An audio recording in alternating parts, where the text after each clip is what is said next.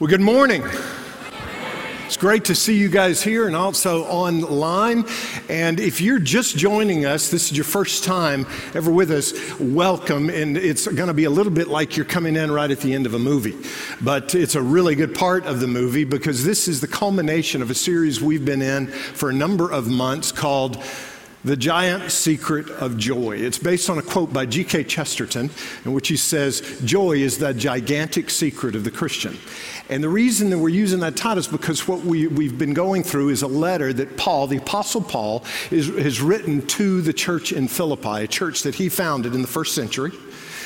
Years before he had founded it, he had planted it, started it, and now he's in prison in Rome, probably under house arrest, chained to a Roman guard 24 hours a day, 7 days a week. And the church in Philippi has blessed him by sending a guy named Epaphroditus with a financial gift, with other material possessions, things that would help him in prison. Because if you, in prison during the first century, if you didn't have somebody on the outside taking care of you, you just died there. And so he's writing to thank them. And he's also writing to instruct them and to exhort them. And the theme of his letter that's gospel-based is joy. And the power of the letter is that joy is being written about from somebody who's in a horrible circumstance. So joy is not a smile necessarily. It's certainly not pasted on our face. Sometimes we have a smile of joy, but sometimes we can have joy streaming, with tears streaming down our cheeks. Because we're in a tough circumstance, but we can rejoice that Jesus is enough. There's a gospel-centered joy in this letter. So in the first chapter, he talks about getting joy by living lives that revolve around Jesus. Instead of expecting Jesus to revolve around me, I'm revolving around him. In the second chapter, a lot of themes come up, but one is we gain more joy by reflecting Jesus to one another. In the third chapter, talks about a number of themes. One of them is we gain joy from relating with Jesus in intimacy and knowing him and the power of his resurrection. And now in the fourth chapter that we're finishing up, he talks about relying on Jesus. Our joy comes from knowing that he's enough. And so he's finishing this letter up with a statement of gratitude as well as exhortation and acknowledgement. You guys know, you might not, you've at least heard it in an elevator, the song "Lean on Me." Yes, no? Want me to sing it for you? Yeah, I know you. That would be really entertaining, by the way. Bill Withers wrote it in 1972. I think he was in his early 30s when he wrote it. But he said he was in Los Angeles when he wrote out these words. He had started playing this tune and then came up with the words to go with them. And he said, while I was kind of getting this tune, I thought of an experience that I had back when I was in the Navy. When I was 18 or 19 years old, I was stationed in Pensacola, Florida, and I had to leave. And that was before tons of rental cars. He said, so he bought a car. And he bought a really cheap car to drive up to Virginia to visit family. So he's driving through Alabama. With a cheap car comes cheap tires. With cheap tires come tires that are not very reliable. He has a blowout on a rural road in Alabama. Bill Withers is African American. Here he is in the Deep South in the 1960s, and so he's stranded. He has no spare tire, and he's standing there not knowing what to do, and this guy comes out of the woods. A white guy looks at him, looks at the blowout and says, "Looks like you got yourself a problem." He said, "I do." The guy didn't say anything else, just turned around and walked back into the woods. He didn't know, is he going to get his buddies, what's happening? And a few minutes later, a little while later, this guy came back out of the woods over this hill with a tire and tools. And he changed Bill Withers' tire, gave it to him, wouldn't accept any money. And years later, when he had this tune, this melody going through his head, looking for some lyrics to go with it, he thought of that incident and that gentleman. And he wrote, "Sometimes in our lives, we all have pain. We all have sorrow. But if we're wise, we know that there's always tomorrow. So lean on me. When you're not strong, I'll be your friend. I'll help you carry on. For it won't be long till I'm going to need somebody to lean on. So you lean on me, and it's not going to be long before I'm going to need to lean on you.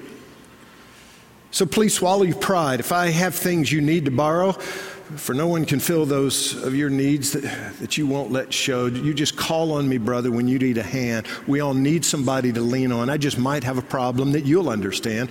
We all need somebody to lean on.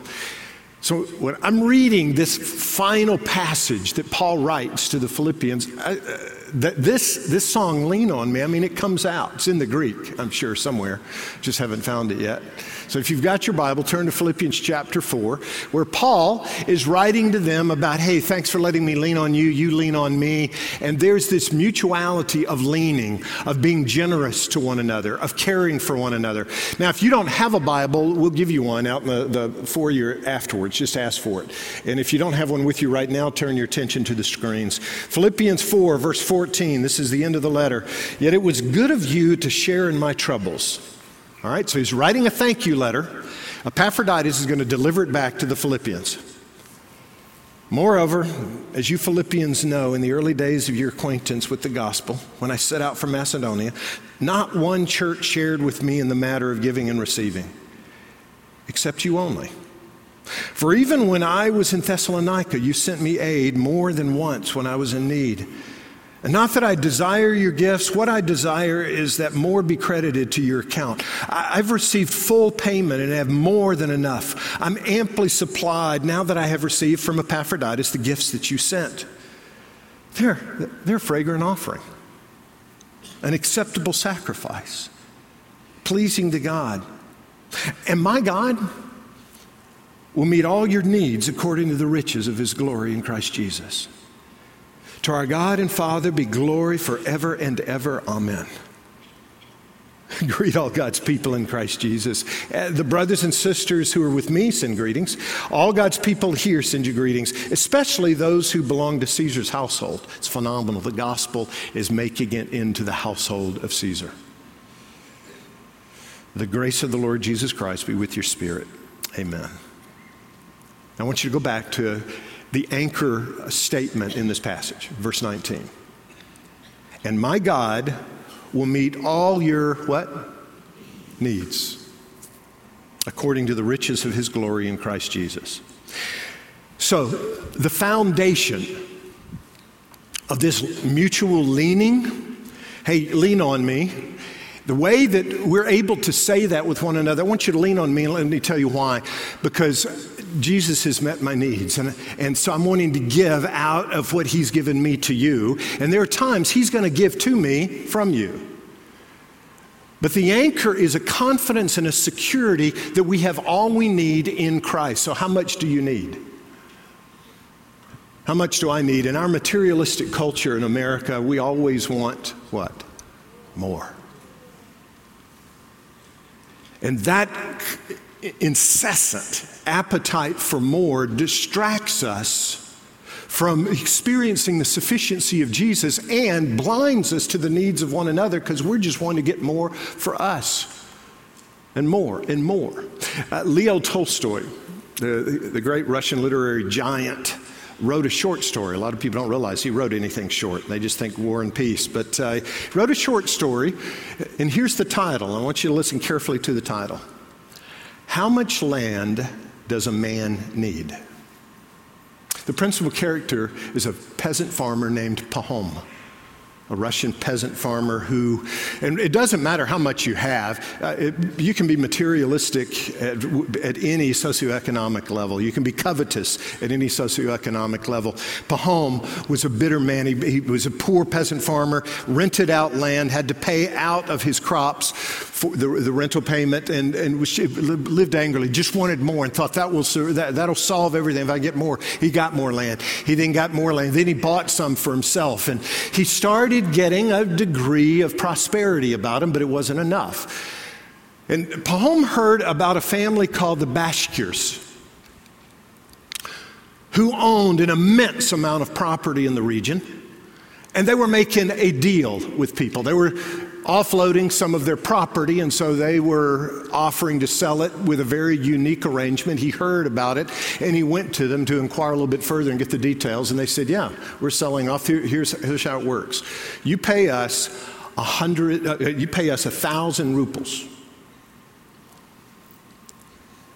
And with that payment of 1,000 rubles, you can acquire as much property as you can encircle on foot in a single day from sunrise to sunset. So you mark it out. He says, all right, let me get this straight. So at sunrise, I take off. They said, yes. You take off with a shovel, with a spade. And he says, so I start walking and I mark my way with a spade. You kind of mark different markers. Yep. And I make as big of a circle as I want. And as long as I make it back to you by sunset, that's my property. They said, yep. They said, there's only one condition. You must make it back by sundown to the place where you started. If you do not, you do not get any property, and we get your 1,000 rubles. Thought about it, and they couldn't resist. So the next morning, Pahom got up, and right when the sun came over the horizon, he took off. He starts marking the property. And he would come to the point where maybe I need to turn. No, I think I can make a bigger circle. He keeps going wider and wider, and the sun's going over the sky. He makes it around. He's covered acres and acres and acres by now, but he's being tempted every step of the way to get the circle bigger. But finally he realizes the sun's taking its descent towards the horizon. He starts realizing he's got a very, very short amount of time, maybe just an hour left or so. And so he begins running and marking as he goes with his spade. And he arrives just in the nick of time, right before the sun sets behind the horizon. He arrives back at the place he started and collapsed and died out of exhaustion. And Tolstoy concludes, how much land does a man need? Oh, about 6 feet long, 3 feet wide, and about 4 feet deep.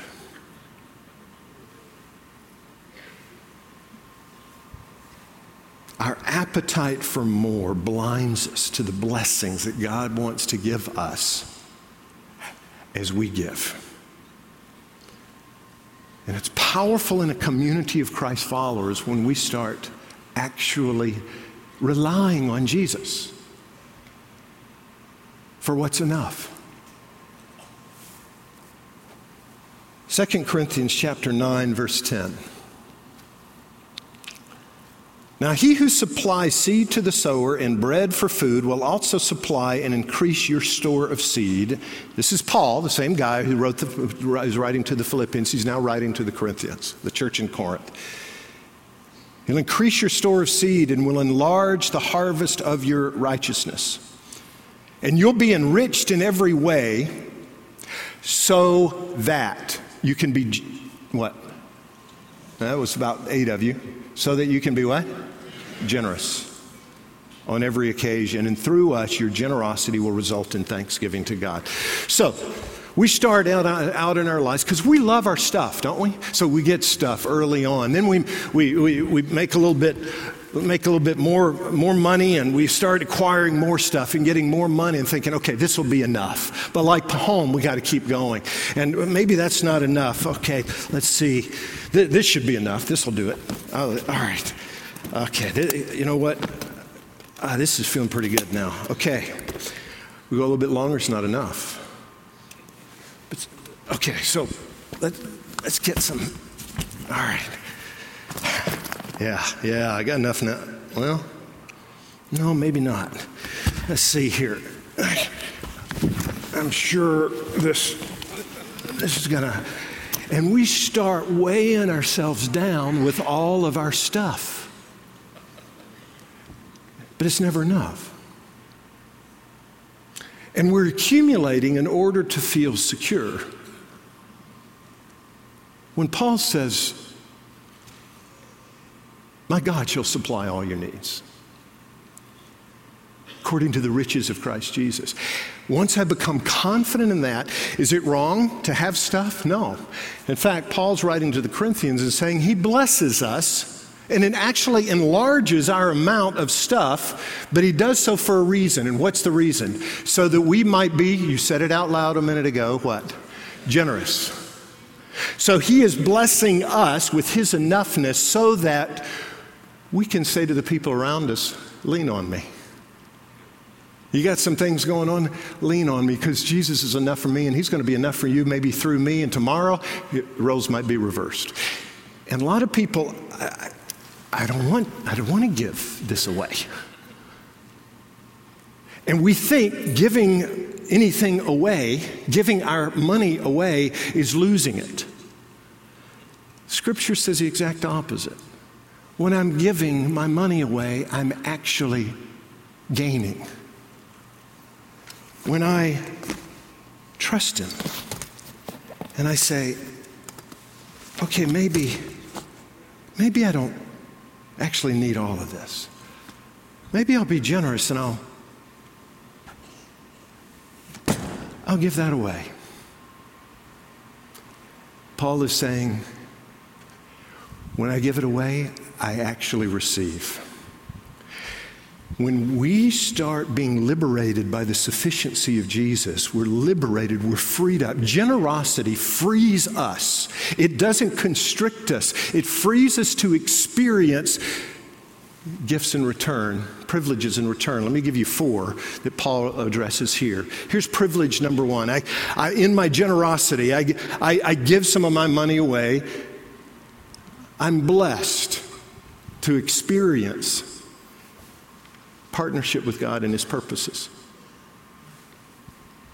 Go back to the text.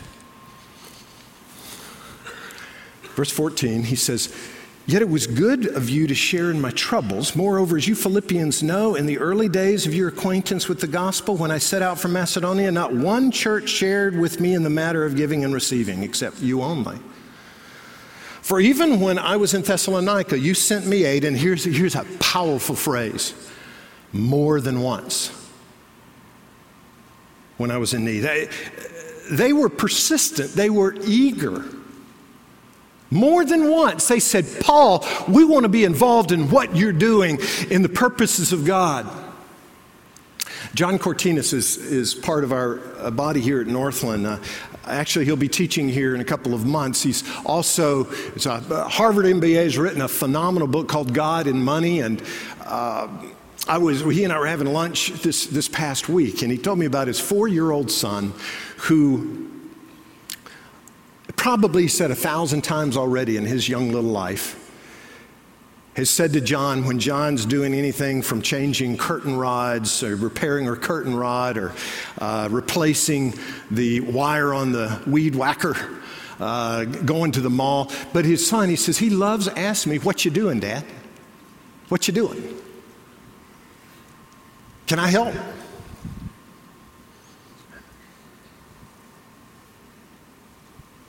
When I start being generous, it's a way for me to say, God, what you doing today?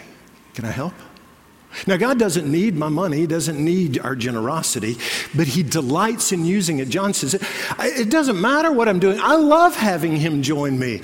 And every morning we think the most important thing here is my agenda. And when I start being generous, what I receive is this blessing of partnership with God in his purposes. So let me ask you a question. Don't answer it out loud. But it's not a rhetorical question. I really want you engaging with it. Do you want to partner with God in his purposes? Don't answer out loud. Just answer honestly. That's all. Do you want to partner with God in his purposes? If you're a follower of Jesus, you're going to say yes. So here's the follow-up question.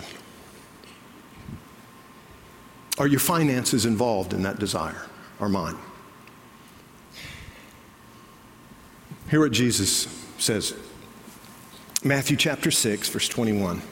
And by the way, in all of this, just relax. We're not going to be locking the doors at the end of this and taking an offering and not letting you out till we get enough or anything like that. Everybody gets all just real weird when churches start talking about money. We're doing it because that's what the scriptures say. All right? Matthew 6:21, for where your treasure is, there your heart will be also. If I say, yes, in my heart, I want to partner with God in His purposes, and my treasure is not involved in His purposes, my heart isn't either. I'm just saying I want to be His partner because I know I'm supposed to say that. When I write a check to a ministry or a church or an individual, or I give cash to someone, my heart goes out towards them. And if my heart goes out to causes and people, my treasure will accompany them, because my treasure and my heart are always together. And it's one of the most liberating things for a follower of Jesus to start to realize is that my heart and my treasure are connected. And when I start being generous, I'm starting to partner with God in His purposes and say, God, my alarm rang this morning. What you doing today? Matthew 25, verse 35, Jesus says, for I was hungry and you gave me something to eat. I was thirsty and you gave me something to drink. I was a stranger and you invited me in. I needed clothes and you clothed me. I was sick and you looked after me. I was in prison and you came to visit me. And then the righteous will answer him, Lord, when did we see you hungry and feed you, or thirsty and give you something to drink? When did we see you a stranger and invite you in, or needing clothes and clothe you? When did we see you sick or in prison and go visit you? And the king will reply, truly I tell you, whatever you did for one of the least of these brothers and sisters of mine, you did it for me. When I'm generous, I'm partnering with God in His purposes, and I receive the blessing of that. But you know what? I've still got more stuff. And as God begins to work in my heart and I begin to rely on Him more and more, I think maybe I'll be a little bit more generous. And there's a second privilege that we receive in our giving, and it's the privilege of this, the anticipation of God's reward. So it's not just the privilege of the partnership with Him and His purposes, but it's anticipation in His reward. Go back to the text, verse 17. Not that I desire your gifts. What I desire is that more be credited to your account. Now, I'm going to read it again a little bit more slowly. Pay attention to it. This statement bothers me. You know remember when your parents would say, this is going to hurt me more than it hurts you? And you know, you're lying. You are lying. That is not true. You're manipulating me. And you and I have a filter, most of us do, of suspicion when it comes to any religious people, organizations talking about money. Because we're suspicious of motives. And that suspiciousness to me is heightened in this statement. He says, not that I desire your gifts. What I desire is that more be credited to your account. Get out of here, Paul. Really?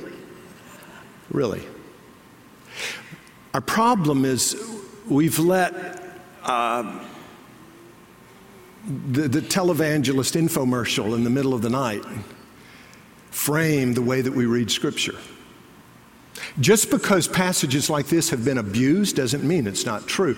Abused in this way. You guys ever turned on the TV or seen one of these shows where they're saying, hey, what we're doing, got a word from God. You give $10 and God's going to bless you tenfold.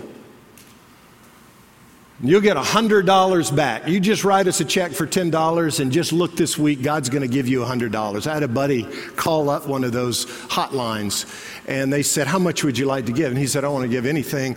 I'd like for you to give me $1,000, and I'm going to give you my bank account information or my address, and your ministry can write a check to me for $1,000. They said, well, what are you talking about? And he said, you guys are trying to raise money, right? And they said, oh, yeah, we're trying to raise money for whatever it was. He said, well, here's the deal. What you're talking about makes total sense, that God blesses tenfold. So if I write you a check for $1,000, God's going to bless you with $10,000. So go ahead and write me a check, and that way you'll make $10,000 off of this whole thing. they hung up.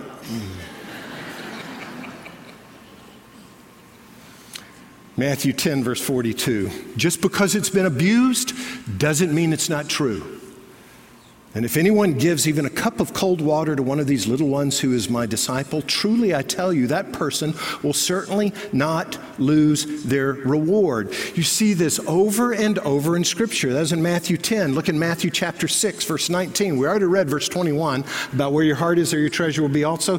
Listen to what Jesus says. He says, do not store up for yourselves treasures on earth where moths and vermin destroy and where thieves break in and steal. But store up for yourselves treasures in heaven where moths and vermin do not destroy and where thieves do not break in and steal. For where your treasure is, there your heart will be also. He's saying, store up for yourselves rewards.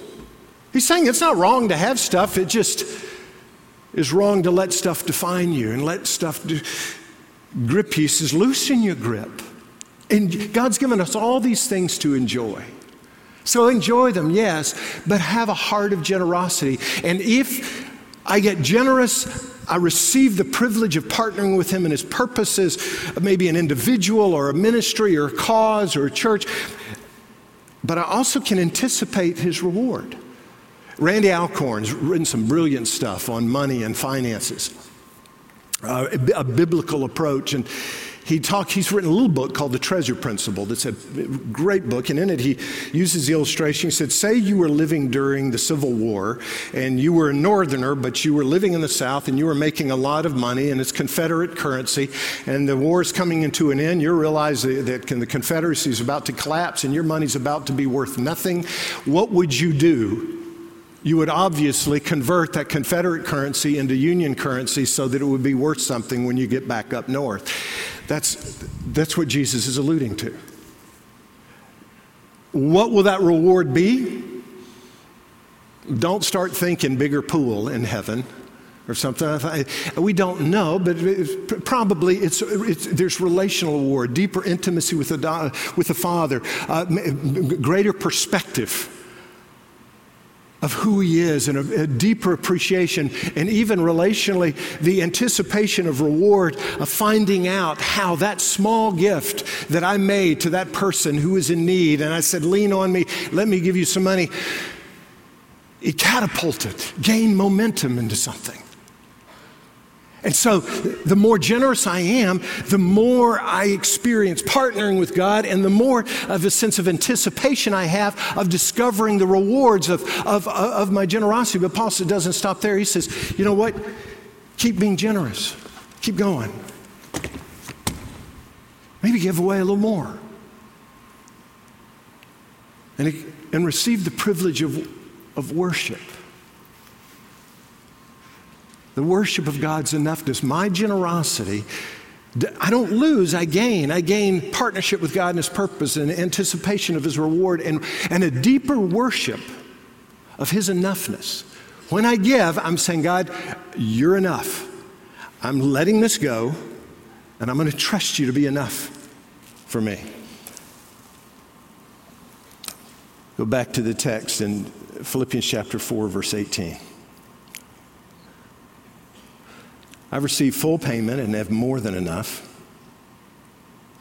I'm amply supplied now that I've received from Epaphroditus the gifts you sent.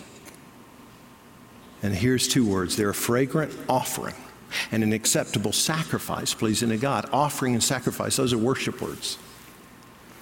He's saying when you're giving, it's an act of worship. It's an act of acknowledging the worth of who God is and what He does in our lives. I had a mentor one time say, show me, this is long ago. Remember checkbooks? They're like an archaeological artifact these days. Although I saw somebody writing a check this week. But checkbooks, the ledger in a check, he said, show me a person's checkbook ledger and I'll show you where their heart is and I'll show you what they really worship. Worship is worthship.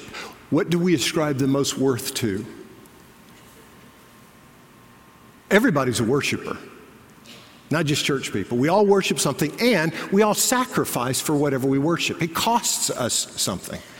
Hebrews chapter 13, verse 15, through Jesus, therefore, let us continually offer to God a sacrifice of praise, the fruit of lips that confess his name. So let's worship. And do not forget, and he's not taking a lunch break here, part of that is do not forget to do good and to share with others. For with such sacrifices, God is pleased. Those sacrifices of giving to others is a sacrifice of worship. So the way that I'm handling, and again, I could have a little or a lot. The amount of stuff a person has does not determine whether they're materialistic or not. Some of the least materialistic people that I know are some of the wealthiest, and what prevents them from being materialistic is their generosity. And I know people that don't have much and are very materialistic. And what causes that is a lack of generosity. Granted, more often than not, the less we have, the more generous we are. Statistically, you see that. People that have less usually give more. But the American church, as the American church is growing more and more wealthy, you realize that we give less in the American church per capita. We give less now than was given during the Great Depression. Because we're keeping our stuff. And we think, okay, this will be what makes me happy. Paul says, no, what's going to bring you joy is giving it. Giving it. In Mark chapter 12, there's a fascinating verse. It says, Jesus sat down, verse 41, Mark 12, Jesus sat down opposite the place where the offerings were put and watched the crowd putting their money into the temple treasury. Jesus deliberately sat down so he had a view and could see who's giving what. Why? Because he's being nosy. It would be the equivalent of him being out in the foyer, just kind of standing right next to the kiosk. You know, where many of us give our tithes and offerings here. What's up with that? Why was he doing that? Our money and our hearts are connected. And I hope I relaxed you a minute ago telling you we're not going to lock the doors. This is not going to be some big fundraising effort. It's simply us as his people saying a key to joy is generosity. And understanding that Scripture speaks much about money. Throughout the Bible, there are about 500 verses dealing with prayer and faith. There are over 2,000 dealing with money and possessions. In Matthew, Mark, and Luke, the Synoptic Gospels, 1 out of every 6 verses is dealing with money and possessions. Of the 29 parables that Jesus taught, 16 of them are dealing with money and possessions. Jesus talked more about money and possessions than he did heaven and hell combined. Why did he sit? So he could see the offering and what people were giving? Because he knows that's so connected with our hearts. It has everything to do with what we worship and what we're ascribing worth to in our lives. And we become what we worship.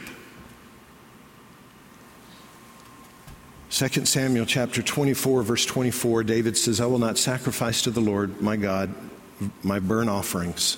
I will not sacrifice to the Lord my God burnt offerings that cost me nothing. So the notion of sacrifice, worship costing me something, sometimes it's important to say, okay, do I give a large gift or a small one? If I won't feel the impact by giving this, maybe I should give this. It's something that's just between you and God. That's some of what Paul is referring to with that sacrifice of praise. And when I keep giving, there's a fourth privilege that comes.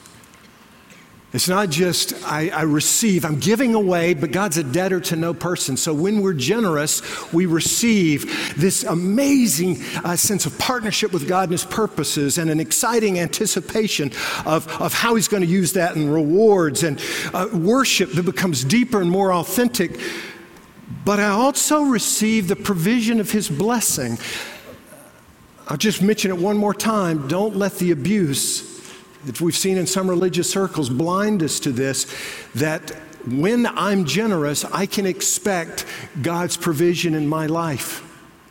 You're saying, can you expect that more when you're generous than when you're not? I think the scriptures speak to that.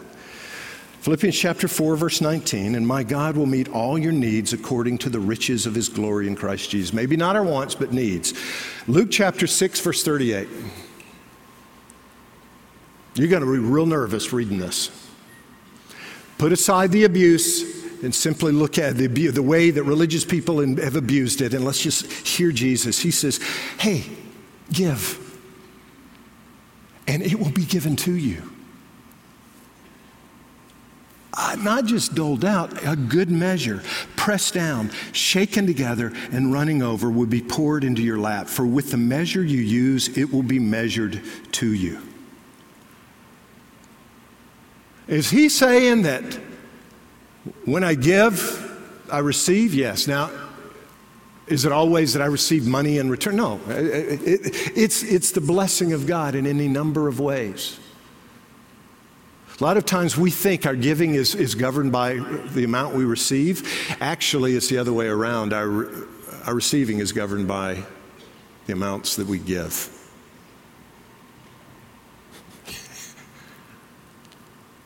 Doesn't it make you nervous? I'm sorry, I'm a skeptic, I'm a cynic. And I have to get past all of that stuff, the way it's been abused, and hear the word of God. So here we go. Here's another one, 2 Corinthians chapter 9, verse 6. Now this I say, he who sows sparingly will also reap sparingly. And he who sows bountifully will also reap bountifully.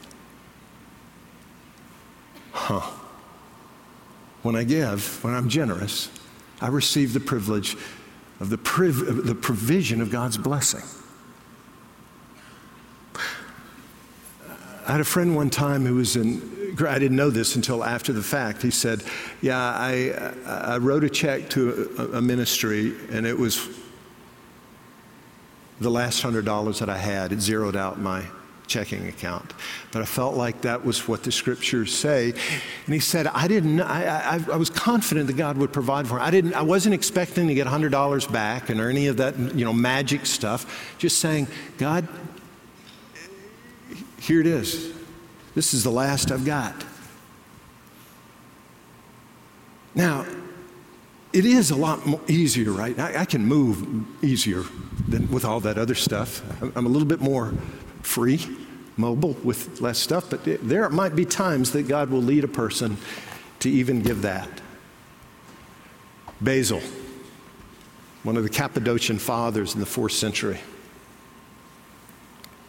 he wrote this. And if you have only one remaining loaf of bread and someone comes knocking at your door, bring forth the one loaf from your store, hold it heavenward and say this prayer, which is not only generous on your part, but also calls for the Lord's pity. Now that's a 4th century rendering of pity. It's not how you and I would interpret it. It's the Lord's mercy, the Lord's bounty and blessing and response to you. Here's the prayer. He says, Lord, you see this one loaf, and you know the threat of starvation is imminent. But I place your commandment before my own well-being, and from the little I have, I give to this famished brother. Give then in return to me your servant, since I am also in danger of starvation. I know your goodness, and I'm emboldened by your power. You do not delay your grace indefinitely, but distribute your gifts when you will. What's he saying? He says, God, I trust you. And he's responding to Christ's exhortation in Luke 16, verse 11. So you have not been trustworthy in handling worldly wealth. Who will trust you with true riches? A lot of people, they really want spiritual blessing in their life. Is this saying that how I handle my stuff is directly related to my spiritual blessing from God? Yes. And if you've not been trustworthy with someone else's property, who will give you property of your own? Everything I have, I love talking to people about tithing.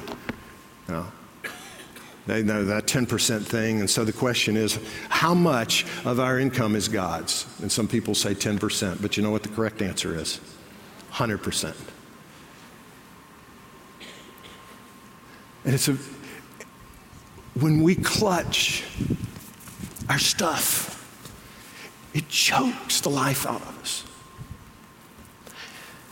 And for a follower of Jesus, the most natural thing for us when we're relying on Jesus is to be generous. Generosity is supernatural. It's very natural for somebody who's walking in the Spirit. Eugene Peterson, somebody that has mentored me primarily through his writings, although I have had opportunity to spend some time with him on a couple of occasions. He wrote a book called Run with the Horses. He's the guy also who translated The Message. But in his book, Run with the Horses, he talks about being on a sabbatical for some study time up at his home in the Northwest. And he was sitting by a pond, and he noticed a parent swallow. He assumed it was a mama swallow, or sparrow, sitting on this branch, and with 3 baby sparrows that had just gotten out of the nest. And all of a sudden, he realized, oh my word, this is their first flying lesson. They've just come out, because he noticed the first little jig come out of the nest, and Mama Bird began nudging, and so she got them all 3 on this dead branch that's over the water, and she got on the branch between them and the trunk of the tree, and she started sliding. You know, the first one bumps into the second one bumps into the third, and the third one's getting real near the end and stops.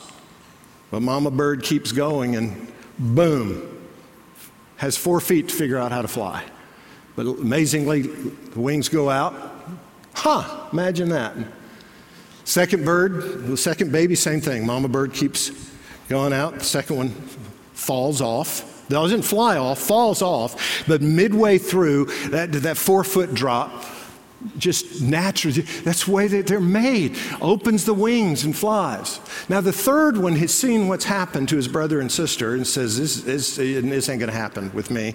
It was a bit more stubborn, kind of like one of my sons. I won't tell you which one, but his initial is Stephen.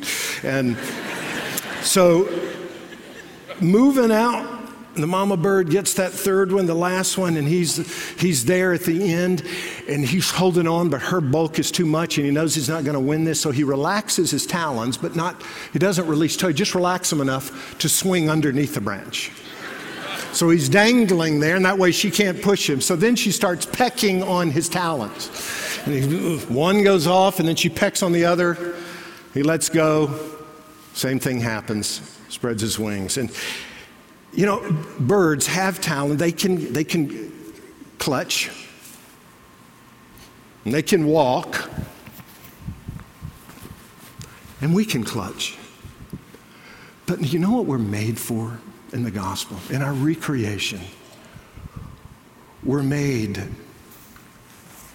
to give. It's the most natural thing in the world when I'm saying, Jesus, you'll take care of all my needs. No wonder Paul culminates his letter with an exhortation for generosity, because being generous is one of the most joyful things a follower of Jesus will ever do. Let's pray together. Jesus, thank you for giving and giving sacrificially and giving your all to us, lavishing us. Not for us to hoard, not for us to be buckets, but to be conduits, to be pipes, to be generous and willing to share because you've blessed us. You've given us all things, your word says, to enjoy. So we thank you for the blessings, the financial blessings. We enjoy those things. We're not entering into some anti-biblical posture that says material possessions are evil. They're blessings. May we enjoy them and not be controlled by them, and instead may we be controlled by your lordship and your generosity over us. And as a result, may we say to this community, and may we say to this world, lean on me. And I pray this in the name of the one who's the author of joy. Amen. Amen. All right. Before we go, we got to close this Philippians journey out. I don't know. What do you think? Maybe we sing Lean on Me? What do you think? Stand up. Let's go.